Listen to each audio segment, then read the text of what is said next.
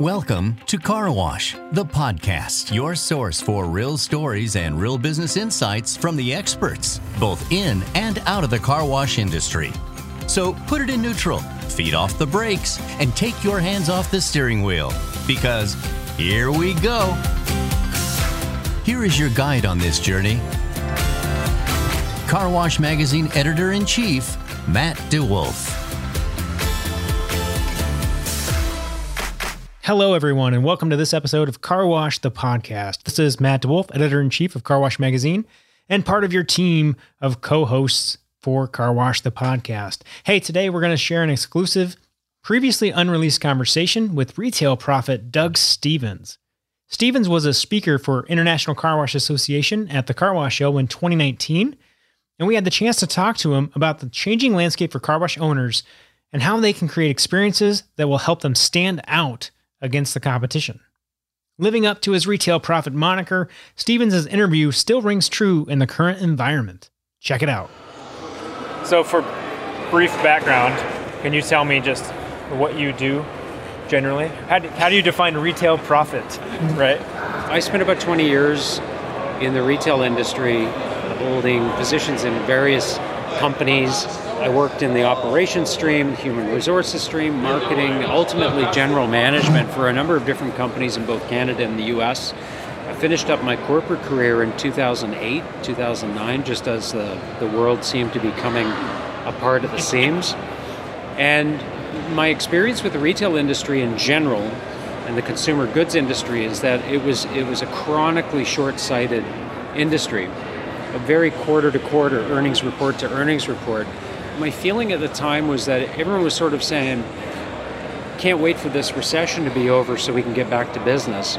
And I felt fundamentally that there were some really deep tectonic shifts taking place that crossed across demographics, technology, the media landscape was changing, really everything was changing. So I felt that there was need for a narrative in the industry that was looking out on a 5 to 10 year horizon and sort of giving retail companies a sense of what those deep changes were going to amount to and how they needed to adapt to them. So I started researching writing in 2008, 2009. By 2012, I was contacted by Wiley Publishing. They said, have you thought about writing a book about all this, which I hadn't at that point, but I sat down and wrote a book in 2013 called The Retail Revival. And then I just found that there was a hunger for this narrative, that retailers by that point were really sensing that, okay, it's been 3 or 4 years now that this recession has been going on. What's going on here? And so, my business just sort of took off from there. And by 2017, I had written a second book. I'm the syndicated columnist for CBC Radio Canada, so I do a monthly segment on changing consumer behavior, changing consumer patterns. And as it stands today, we work with companies as large as IKEA or associations like the Car Wash Show and just try and bring those insights to audiences.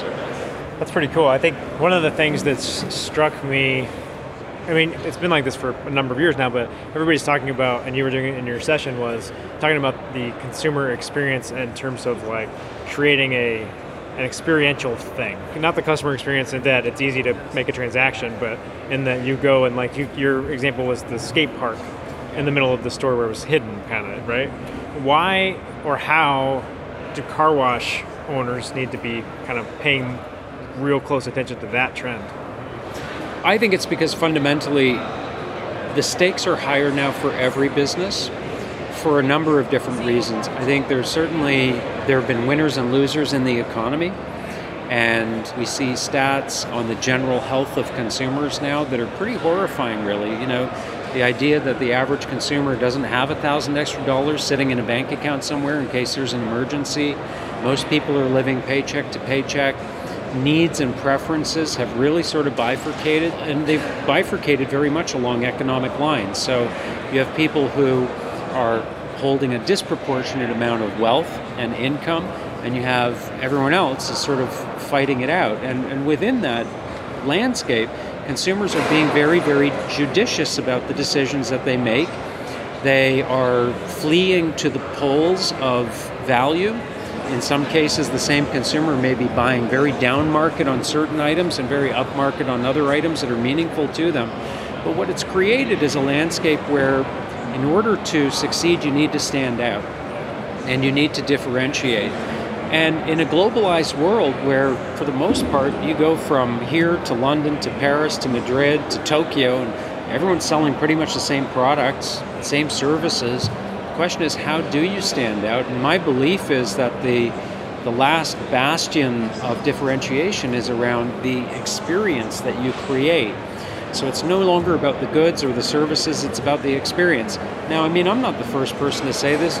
Joseph Pine and James Gilmore said this, way before their time. More than 20 years ago, they were talking about the experience economy. But I think we're there. I think we have fully come into a point now where we are in the experience economy. But I think that the thing that I've sort of latched onto is the idea that oftentimes when we talk about experiences, we mischaracterize what we're talking about. And what I find is that a lot of businesses sort of immediately go to, okay, I get it. I need to look different. My business needs to look different. And my point is, no, your business needs to act differently. You need to re-engineer the way you sell what you sell, and you need to literally curate an experience that the consumer can not just see, but that they can be a part of. It smells different, tastes different, acts differently. And that's a much, much more difficult thing to do. How do you think that, if you think about humans in general, that would make sense, right? Like, we remember experiential things more. It's better than buying stuff. There's all this data out there about don't spend your money on stuff, spend it on like vacations, right? Like take trips. But why do you think what changed? Because for a long time, we just bought stuff.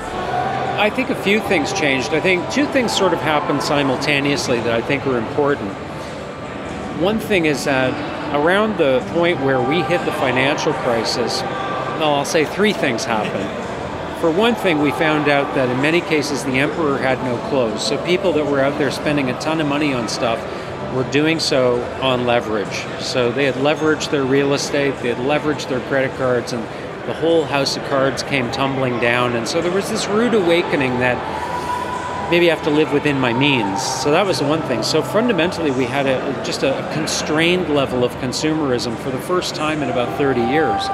But the other thing that coincided with that is that you had really the generation that powered the economy, the consumer economy, for the last 50 years, the baby boomer generation, was now reaching sort of the apex of their consumer behavior. That generation now, I'm the last year of the baby boom, so all of us are now over the age of 55 years old.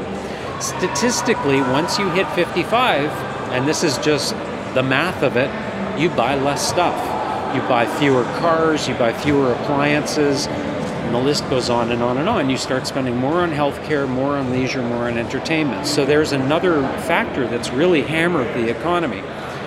But at the same time, you have a new generation of consumers coming into play, millennials and centennials, for whom social currency is measured in a different way. And it's not so much anymore about what's the value of what's parked in my garage or how much did my furniture in my home cost. It's more about where I am, who I'm with, and what I'm doing. This is a generation that, because they have really marked every meaningful experience in their life online, experiences have become the way you communicate status, the way you communicate your social hierarchy. And so we've seen this shift away from goods, more to experiences. Some of that is economic. I mean, we know that because millennials came of age at a time when the economy was in collapse, that hurt them economically. It restricted their ability to buy houses and cars and things like that this industry depends on. But I think it also, the prevalence of social media and technology changed their sensibilities around how they communicate who they are. So owning and operating a car wash, how in the world do I make my experience different? Yeah, well, I think first of all, when you take all those things that we just talked about into consideration, you have to appreciate that there's a very good likelihood that as a car wash owner, you're going to have to compete more rigorously for a smaller consumer segment. If we believe what the auto industry is saying, and that is that fewer people are buying cars and are going to buy cars, or that we're going to own cars but own them in a different way, maybe fractional ownership or utility ownership, that means there may be fewer people out there looking for car washes. So the competition is going to become stiffer for those few customers. Within that, how do you differentiate? Well, I mean, I think the first thing is, and I'm always an advocate of this approach, fix what's broken first. You know, I often use the analogy, I do a lot of air travel, and so as a consequence, I get a lot of marketing information from the airline that I travel with. But one day I got onto a plane to Miami, and I sat down and I looked to my left, and I noticed that the window on the airplane where I was sitting had literally been duct taped all around it, you know, sort of holding, it would appear to be holding it in place. I mean, I'm not an engineer or a physicist, but I thought, that can't be good. Yeah, in a pressurized cabin. In a pressurized cabin. But I thought, you know, more than that, you're marketing to me, you're sending me all these offers and promotions, but somebody's walking past this window, you know, and it just sort of brings to light that I think every business has broken windows that need to be fixed, and oftentimes we become blind to them. So I would say, you know, the first step before that you try and move into the lofty, rarefied air of experiential retail is fix the stuff that's just fundamentally broken. Make sure that your operation is working all the time as it should. Make sure that the people that you hire are being hired for the right reasons, that they're being onboarded into the company in an effective way, that your customer service standards and practices are, you know, benchmark excellent to begin with. That's sort of the starting point. But from there, there's a framework that I talked about today to sort of give car wash owners the ability to go about creating experience in a structured way. And the way I identify it is, and this was through the research in my book, is that you want to create experiences that have 5 elements: surprise, uniqueness, personalization, engagement, and repeatability. And it just happens. I never intended it for it to spell super, but it does. So what are the moments inside the car wash experience, which is pretty much the same from one place to the next? Where can you inject a surprise? What could you do that is meaningful, relevant, surprising in a pleasant way that just sort of makes people think, wow, that was cool, or that was different, you know? What are the ways that you could say, look, everybody washes cars the same way. How could we do it so that it's kind of trademarked to us? It's our way of washing your car. Make it unique. How could you personalize it? So it's not just a bunch of nameless cars coming through, but it's, you know, hey, Mrs. Smith, hey, Mr. Jones, nice to see you, you know, make it just for them. How can you make it more engaging? I mean, I was showing examples today of some cool car washes that have nightclubs in them, or restaurants, or they, you know, they're making the consumer more a part of the experience, you know. And then lastly, it's the repeatability factor. You know, how can you just make sure that you're uniformly excellent every day?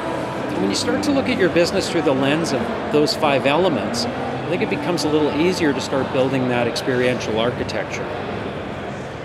The other thing you were talking about that I don't think I got all the way through was you were talking about Starbucks has 100 million people basically that comes through every day. Then car washes need to think about all the people that they see in a day and all the media value in that. Can you kind of go into that and like explain that for me? Yeah, sure. I mean, you know, for centuries we've looked at marketing as being a funnel where you put media and advertising into the top of the funnel to tell people how great you are in an effort to get them to come to your business. And so conceptually, we've always thought of the business and the sale of the product as being the end. That's the end of it. But today, because we live in a world that is so literally inundated with marketing, you know, I mean, the number of notifications that we get, and direct messages and text messages and emailed offers and direct mail, and it's just we're at a level of saturation now. The ability to penetrate the market with your message is more difficult than it ever has been. And I'll give you an example. In 1965, if you could put 3 television commercials on primetime television, you could reach 80% of the viewing public with 3 commercials. To try and achieve that today, it would require 117 commercials in prime time, except that nobody's watching television anymore, right? Not in a live way, they're streaming or they're time shifting. So marketing through conventional means and even digital means now is becoming less and less effective. However, we have businesses that have these enormous audiences. 95 million consumers a week going to Starbucks. I was talking with a cosmetics company that has upwards of 100 million people a week visiting their various outlets. And certainly car washes might have a couple thousand customers a week coming in. Well, that's an audience. And it's not an audience that you're chasing with pre-roll ads on Facebook or coupons in the local newspaper. These are real live human beings that are in contact with your business. So if you start to look at those interactions as being the beginning of the funnel, not the end, right? You want to use that live experience with that customer to forge a relationship that is so strong that they will pay attention to your text message. They will act on your Facebook offer because you've built the relationship. So it's really using your store, your car wash, as media, and your consumers as your media agent. Hey everyone, thanks for listening to that episode. That was a fun one. We got to do that interview live and in person at the Car Wash Show 2019. You can hear in the background there some of that energy. Looking forward to picking that back up in 2021 with you all. Again, thanks for listening. Be sure to subscribe wherever you consume your podcasts, share it with your friends, and don't forget, keep it clean. Car Wash the Podcast is your source for real stories and real business insights from the experts, both in and out of the car wash industry. Our show helps investors, owners, operators, and managers think about ways to enhance their business. Our podcast is a free, on-demand audio program that provides information on the latest trends impacting the industry, tips from successful industry leaders, and inspiration for our listeners.